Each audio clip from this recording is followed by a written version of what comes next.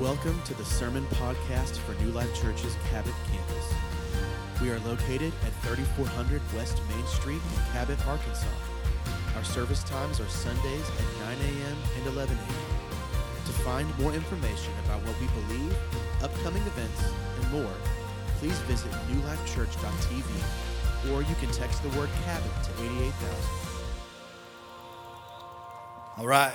Good morning. Hope you guys are doing all right. We doing all right today? Feels like summer might actually be here now. So thanks a lot. For every person that was complaining about it being too cold and wet and all that, y'all need to repent, okay? The heat is here. That's all right. I hope you guys are enjoying your summer with your kids, getting into the summer rhythms. It is hard. It's hard to get into those summer rhythms. You're raising kids right now, trying to convince them that there is more to life than sitting in front of a screen all day long, every day during the summer. The struggle is real, people, but we're good. It's good to be in this series with you guys. If you have your Bibles, Bible apps, we'll have it on screen as well, but I want you to turn to Matthew chapter 20. Matthew chapter 20, we're going to be looking at a story in Matthew chapter 20, verse 29, a miracle that Jesus did. Sooner or later, at one point or another, you're going to need a miracle in your life. There's going to be a point where you don't have enough influence, you don't have enough intelligence, you don't have enough gifting, you don't have what you need, and you're going to need God to show up. It may be because a boss comes to you and says, I'm sorry, but we're going to have to let you go. How many of y'all know when your finances are getting hit, your job gets hit, your prayer life can get pretty serious pretty quick. It may be when a doctor comes to you and says, I'm sorry, there's nothing else that we can do. In those times, you certainly could use a miracle. You certainly will call on God to help you. It may be that your teenage daughter comes to you and says, I want you to know I'm in love with so-and-so. And at that point, you're going to need a miracle, and I would suggest some rat shot for your shotgun as well. Just make sure all your guns are good to go. The good news is this. Throughout the Word of God, people needed miracles, and God showed up. We see this happen over and over and over again. What kinds of people does God do miracles for? More good news. God does miracles for ordinary people. He does it for rich people, poor people. He does it for men, for women. He does it for the young, the old. He does it for spiritual people and unspiritual people. I believe that God does miracles, and I believe that He wants to do miracles for people. It says in Psalm 77, verse 13, your ways, God, are holy. What God is as great as our God? You are the God who performs miracles. You display your power among the peoples. With your mighty arm, you redeem your people. But here's the thing. I want to see more of that. I want to see God move in miraculous ways. I've seen God do this. Over the course of my life and in my family's life, I have seen God move. But I need more of it. We're living in a day and age where there is so much hurt, there's so much pain, and there's so much brokenness. We need God to move. When we look at these cards every week that people leave underneath these crosses and we read through those, we can tell, man, we need a God that's moving in a miraculous way in these people's lives. We hear these reports of our pastors that are coming back and telling us about the work that's going on in Ukraine right now that we're supporting. But he's telling us about the genocide. It's literal genocide that's happening there right now.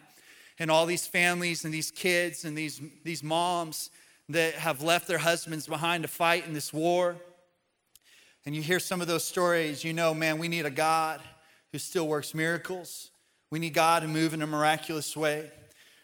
Or we have these people that on a weekly basis will walk into this building with these huge needs, whether it's a financial need or a relational need or an emotional need. And we need God to show up. We need God to move. Or as we meet people in our outreach efforts and meet people in the city and the community that are so broken and lost and have so much pain in their past and they need God to move.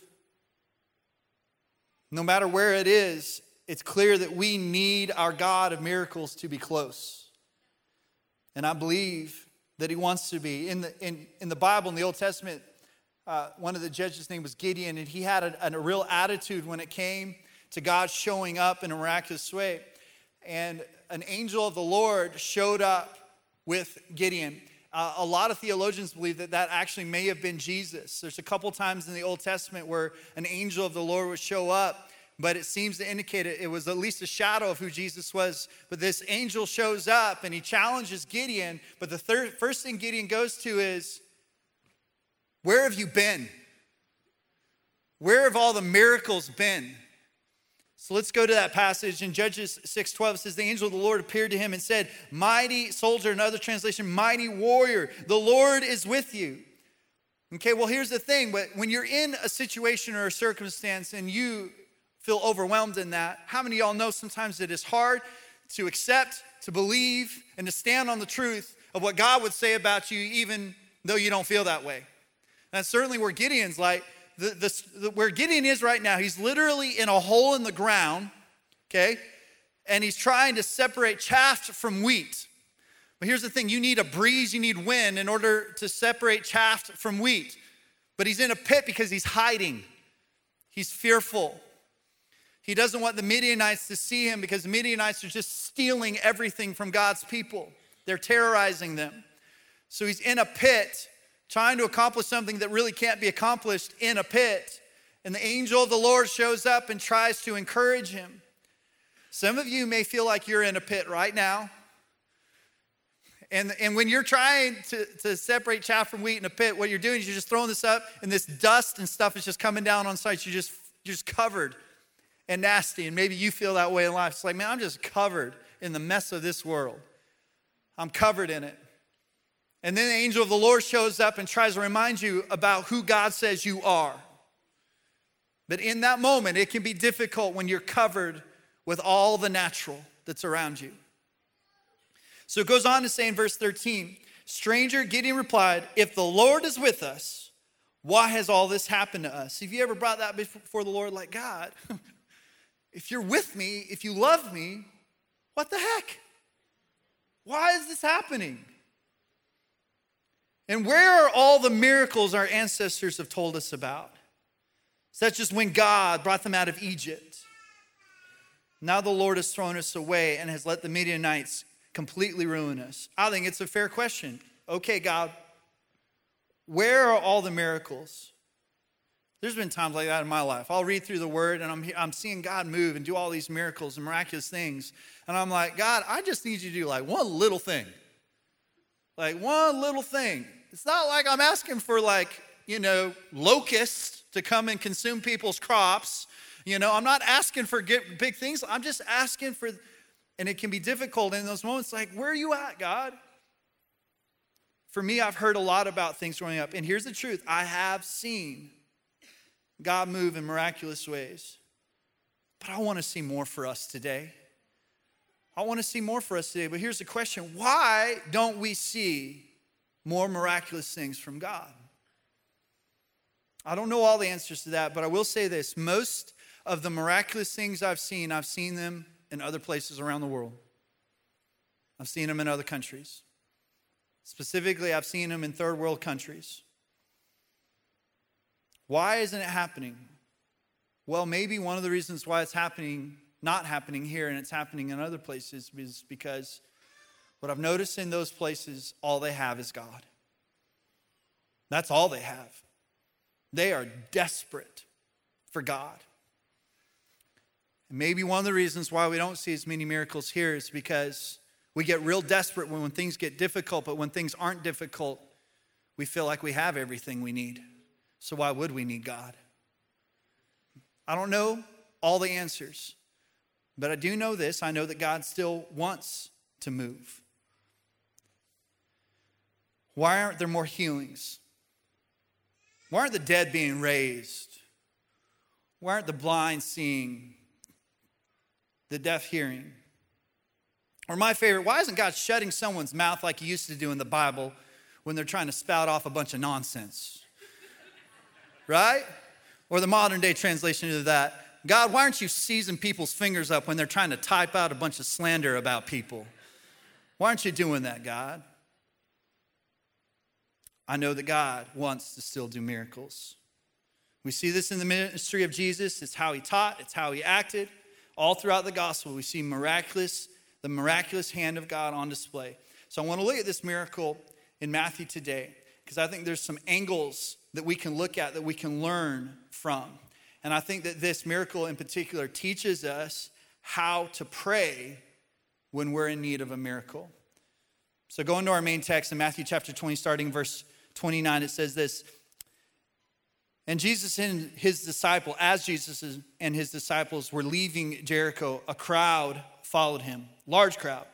2 blind men were sitting by the roadside, and when they heard Jesus was going by, they shouted, "Lord, Son of David." Okay, I want you to highlight that because that's significant. We'll come back to it. Have mercy on us.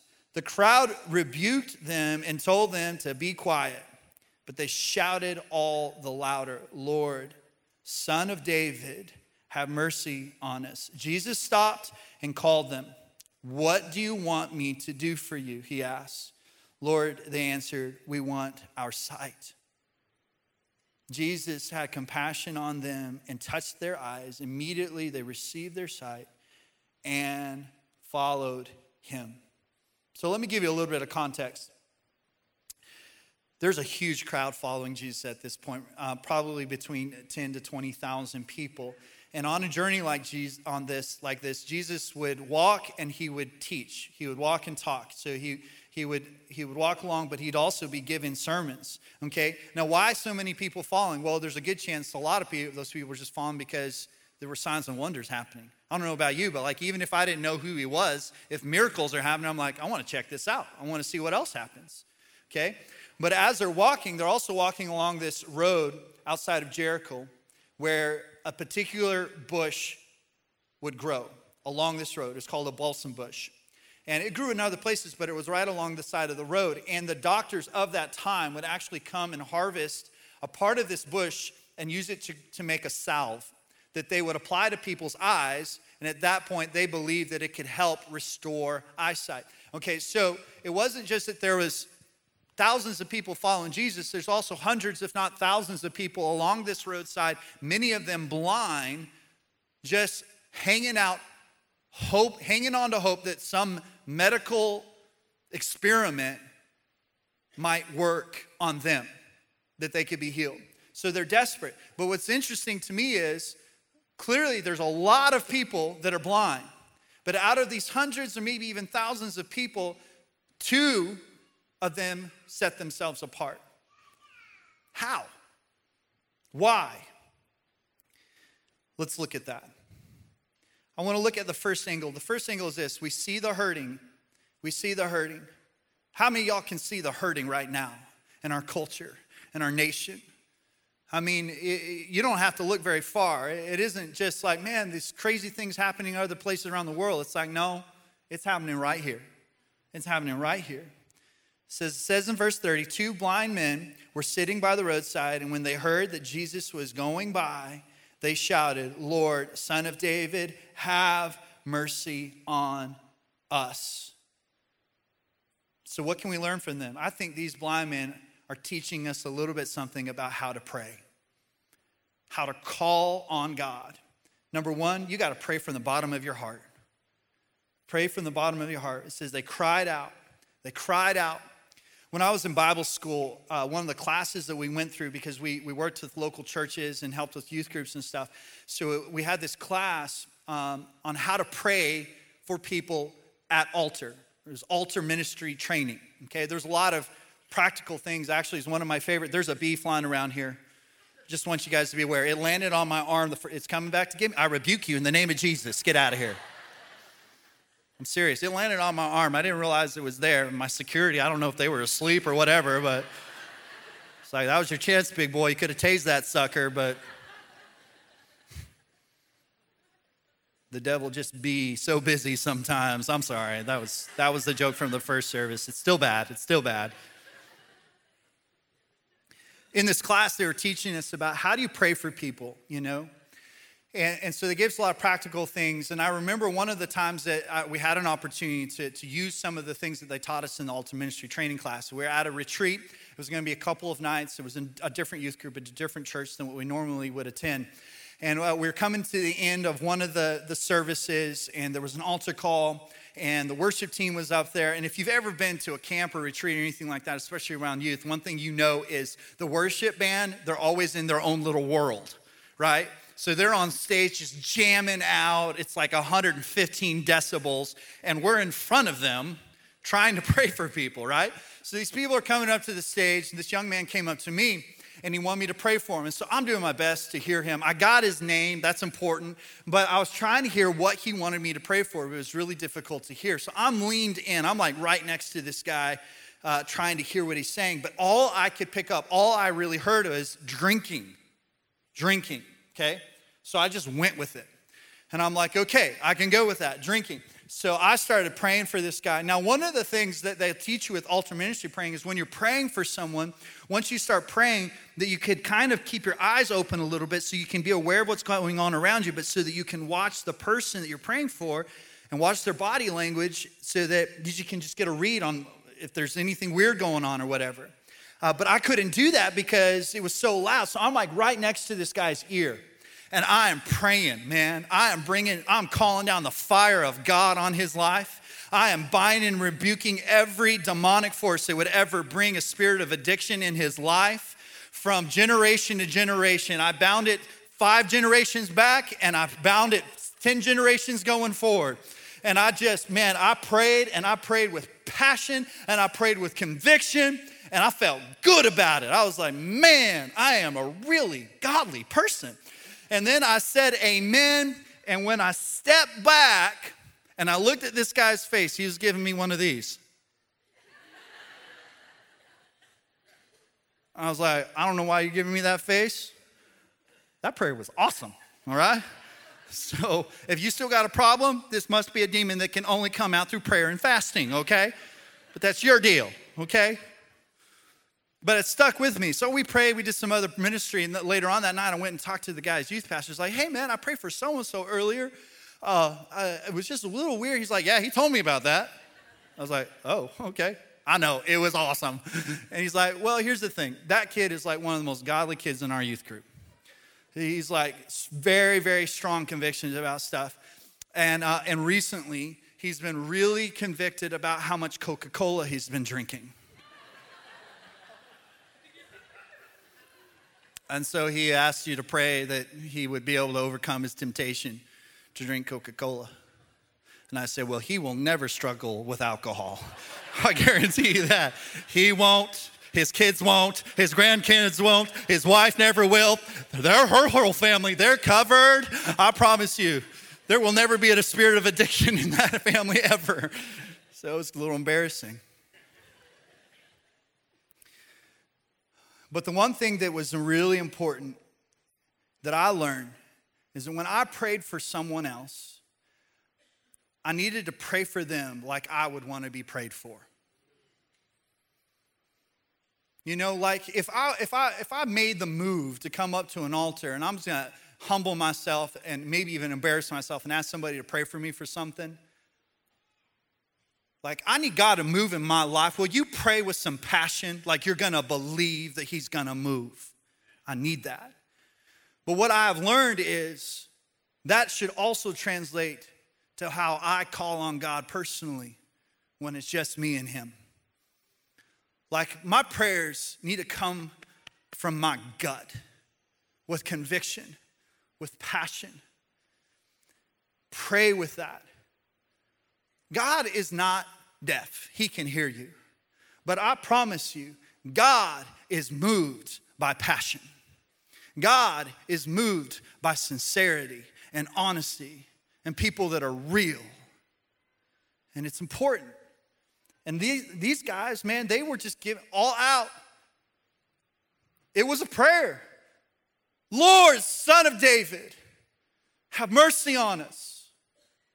Crying out passionately. And it couldn't have been quiet around Jesus. Thousands, it's not like they're all just like, hey, everybody be quiet, we're just following Jesus here. Like they're all having their own conversations. There's lots of animals. There's all these noises. So these guys had to have been screaming as loud as they could. What kind of passion do you bring in your prayer when you come before the Lord? I think about when our kids ask us for something versus when they ask us for something with passion, right? Now, I'm not talking about like drama. I'm not talking about crying and complaining type asking. I'm talking about like when your kid comes, she's like, Dad, can we please do this? Please. I think about when our kids finally decided that it was time for us to have a pet as a family. Like, for a long time, we didn't have a pet. Like, we're like, hey, we're keeping your kids alive. That's enough for now, okay? But I remember at one point, one evening, our kids asked us to come in and sit in the living room. So we came and we sat down. The four of them were standing in front of us. And they turned on the TV. And then one of them sat behind a computer and began to show us a PowerPoint presentation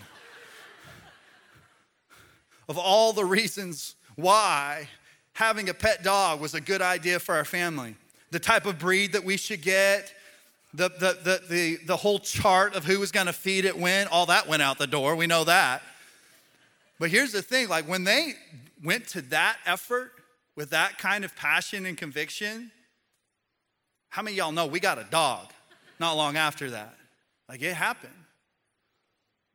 But it wasn't just that they asked, it was that they put in their heart behind it, their passion behind it. One of the things that all of you moms know is you can distinguish what kind of cry your kid has.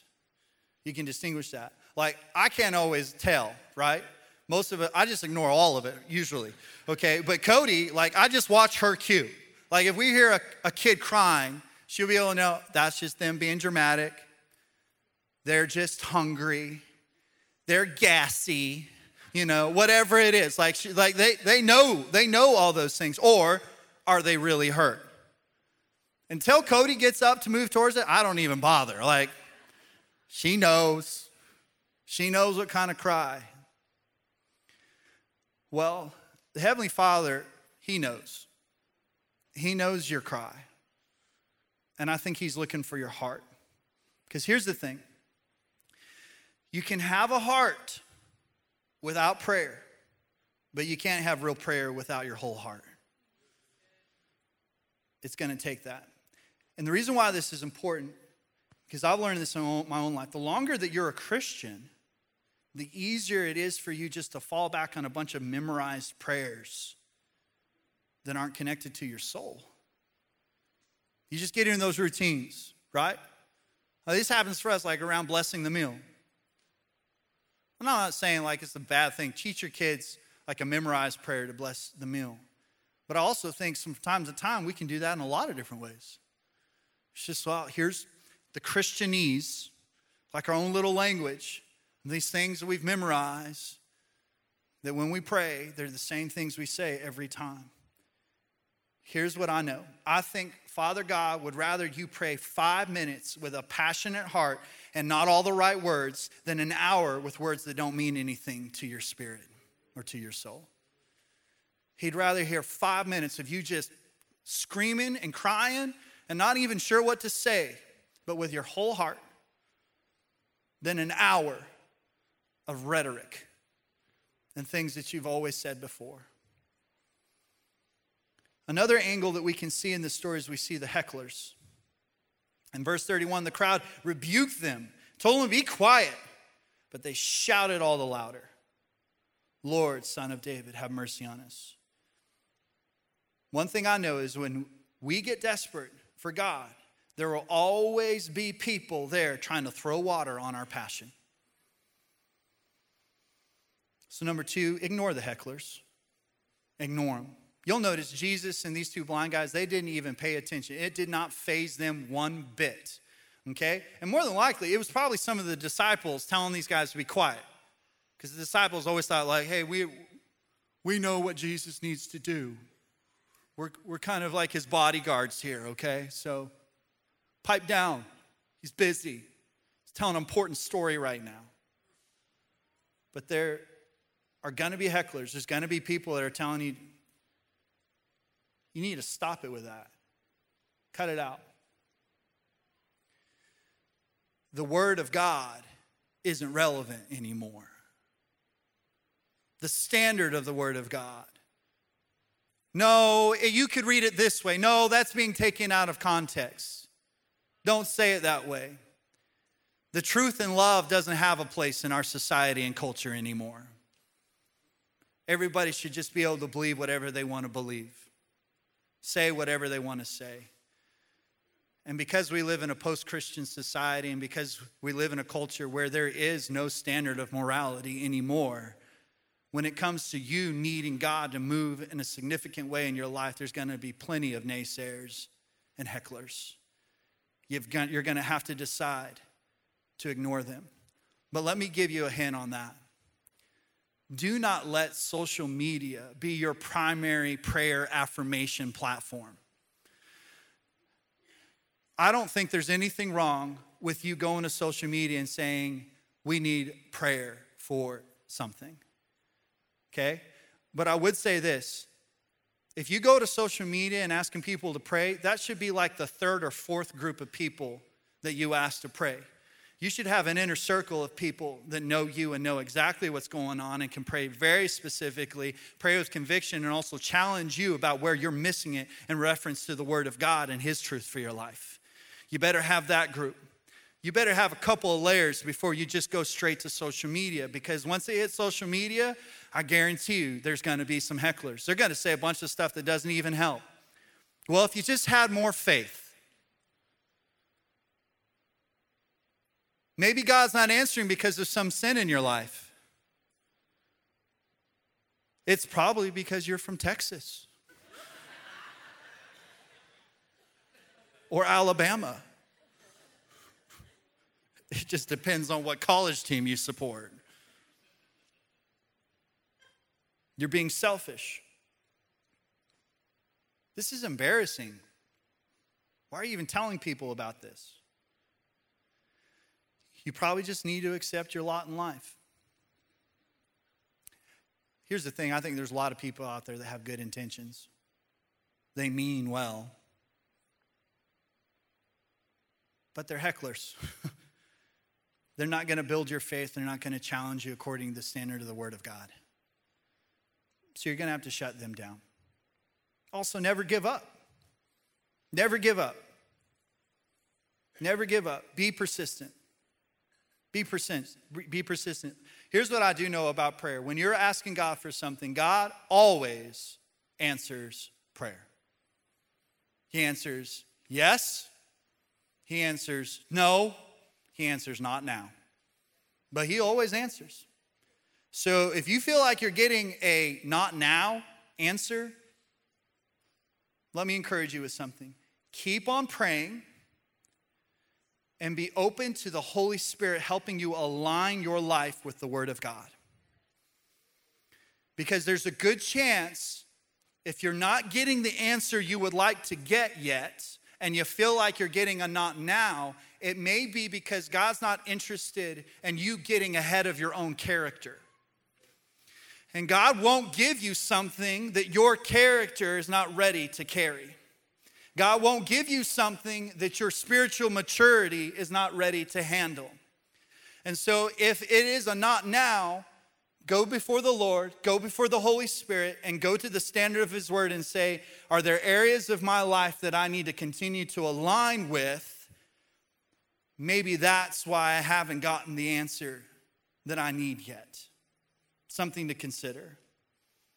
Because maybe you're not spiritually mature enough. And what I have found in my own life, something that would typically be a blessing can't be a blessing until I'm spiritually mature enough to know how to hold on to it.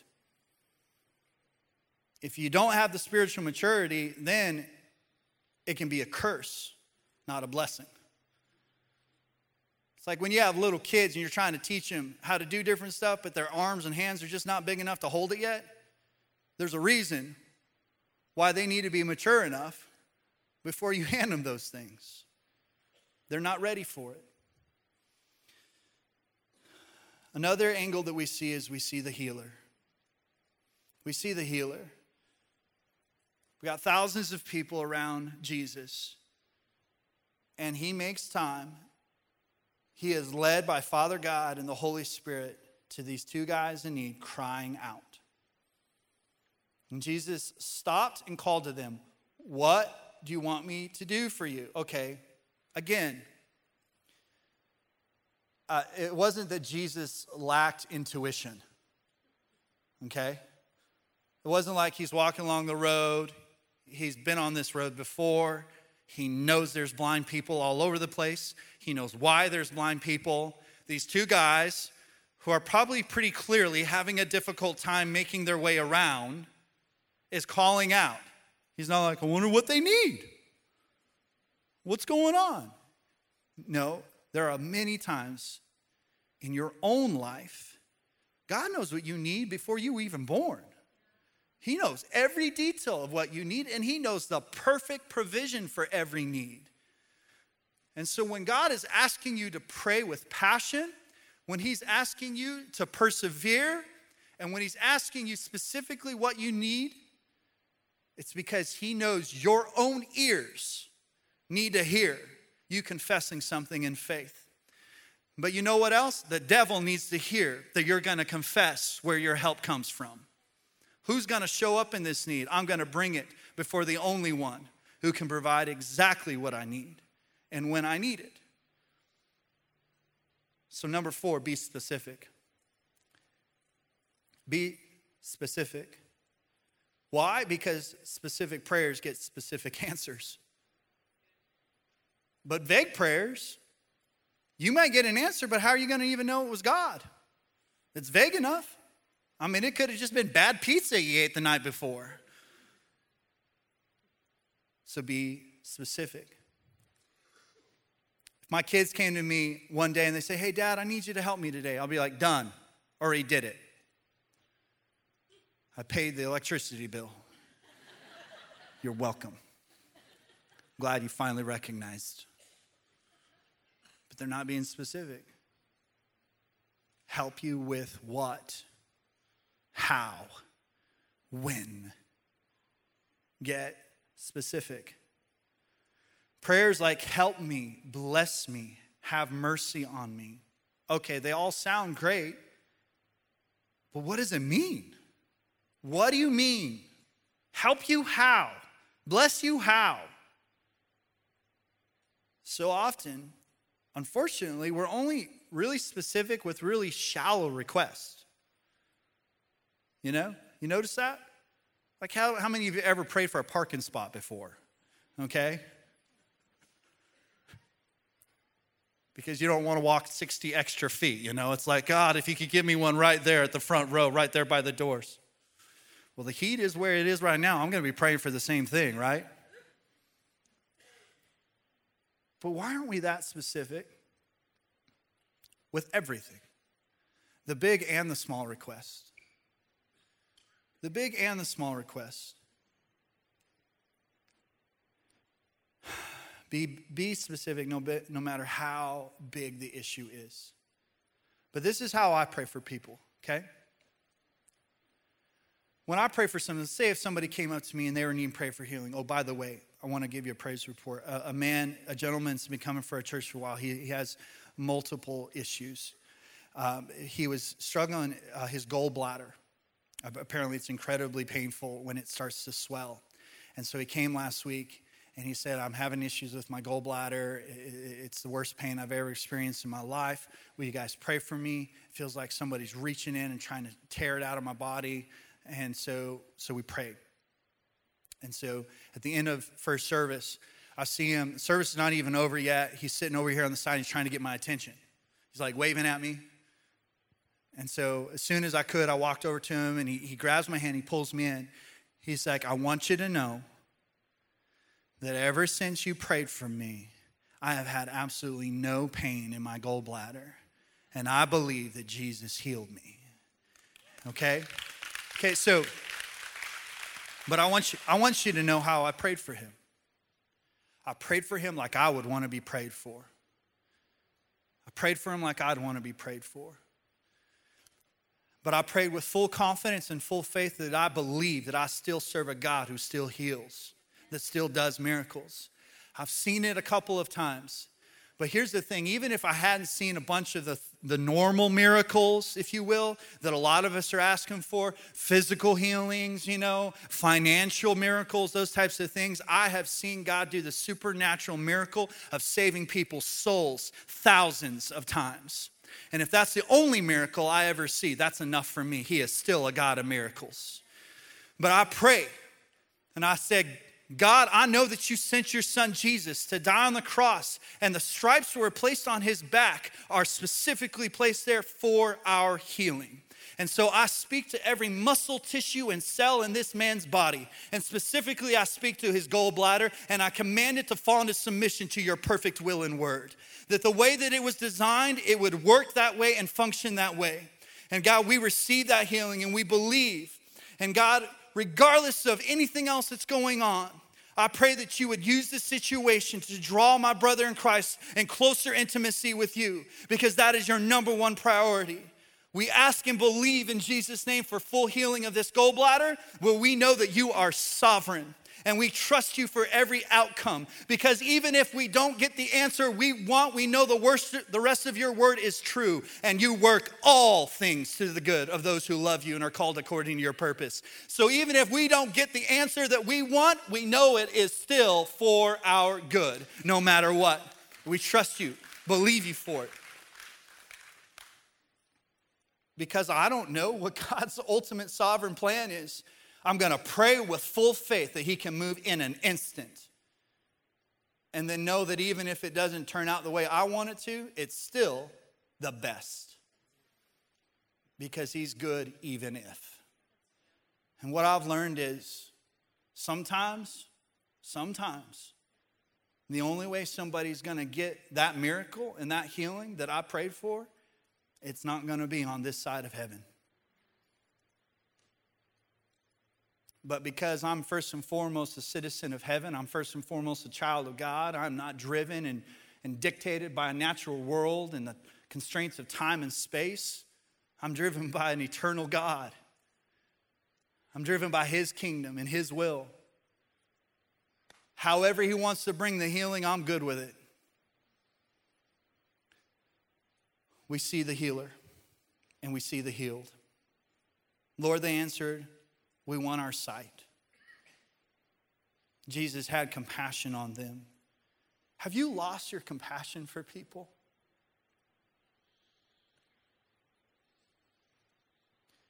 Have you seen too many of the same news reports that you don't even care anymore? Are you still moved by compassion for people?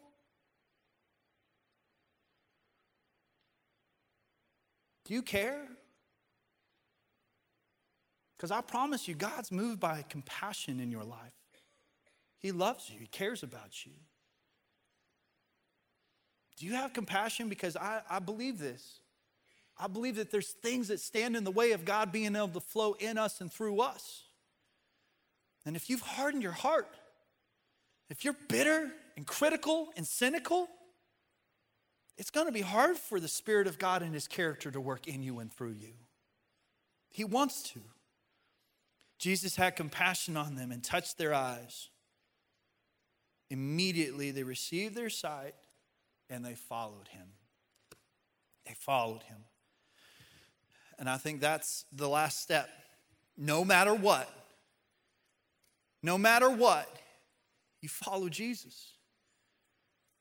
You follow Jesus. I've said this before. I think it's worth repeating over and over and over again. Ask yourself the question, in any given situation, what would Jesus do? What would Jesus do? There are a lot of different titles. There's a lot of different headlines. There's a lot of different things that we could point to as the issues in our nation. And I want to promise you this. We have one issue. It is sin. Period. Jesus stayed singularly focused. He didn't get distracted. Jesus lived in one of the most politically charged times in the history of mankind. how much did he touch politics? There was disease. There were riots. There were killings. It was crazy. What did Jesus focus on? I believe his standard and his character is still relevant today. So maybe you need to put your "What would Jesus do" bracelet back on, or a few of them. Hang them all over the place. Put them on your kids. Maybe we just need to be reminded what really matters. Follow Jesus. It's interesting that in the original language, when that name or that title, Lord, okay, first of all, that immediately is communicating, I'm submitted, whatever you want to do, okay? Lord, Son of David. That was a title specifically given to the Messiah. Not everybody was using that title.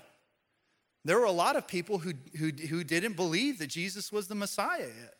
There was a lot of people that were just giving him other titles. The religious people, the people consumed by the law, they certainly were not calling him the Son of David. That title was only given by a few people in Scripture. Most of the time it was people that were hurting and just recognized who he was. What I think is so amazing is 2 blind men saw Jesus for who he really was, when people who had their sight couldn't see who he was. And I think the most important thing in your life is he Lord and is he your Savior? Because if you haven't submitted to him as Lord, as we've talked about before, then how can he be your Savior? And if he's not your Savior, how is he going to work his miraculous power in you and through you in your life? He wants to. Let's close our eyes, bow our heads. If you're here today and you recognize, because the Spirit of the living God, one of the things that the Spirit does is he brings conviction. He brings conviction. The word says it's through his gentleness that he draws us to repentance. And so you can know that it's the Spirit of God, not when there feels like there's shame and guilt and condemnation, but when you feel this tugging in your heart. And sometimes it's like in the pit of your stomach, like in your gut, like, man, I just know God is messing with me. And that's his Spirit. And his Spirit, in gentleness, in compassion, and in love, he convicts us. He convicts us. And so he does that to believers, but he also does it to unbelievers, to try to draw them to a place where they repent, where they call on Jesus as Lord, Messiah, Savior. And if you're here and you recognize, because the Spirit of the living God is speaking to you right now, like, hey, you've never truly surrendered to me. You've never called on me as your Lord. You've never submitted your life. You've just tried to do things with your ability, with your intelligence, with your skill, with your giftings.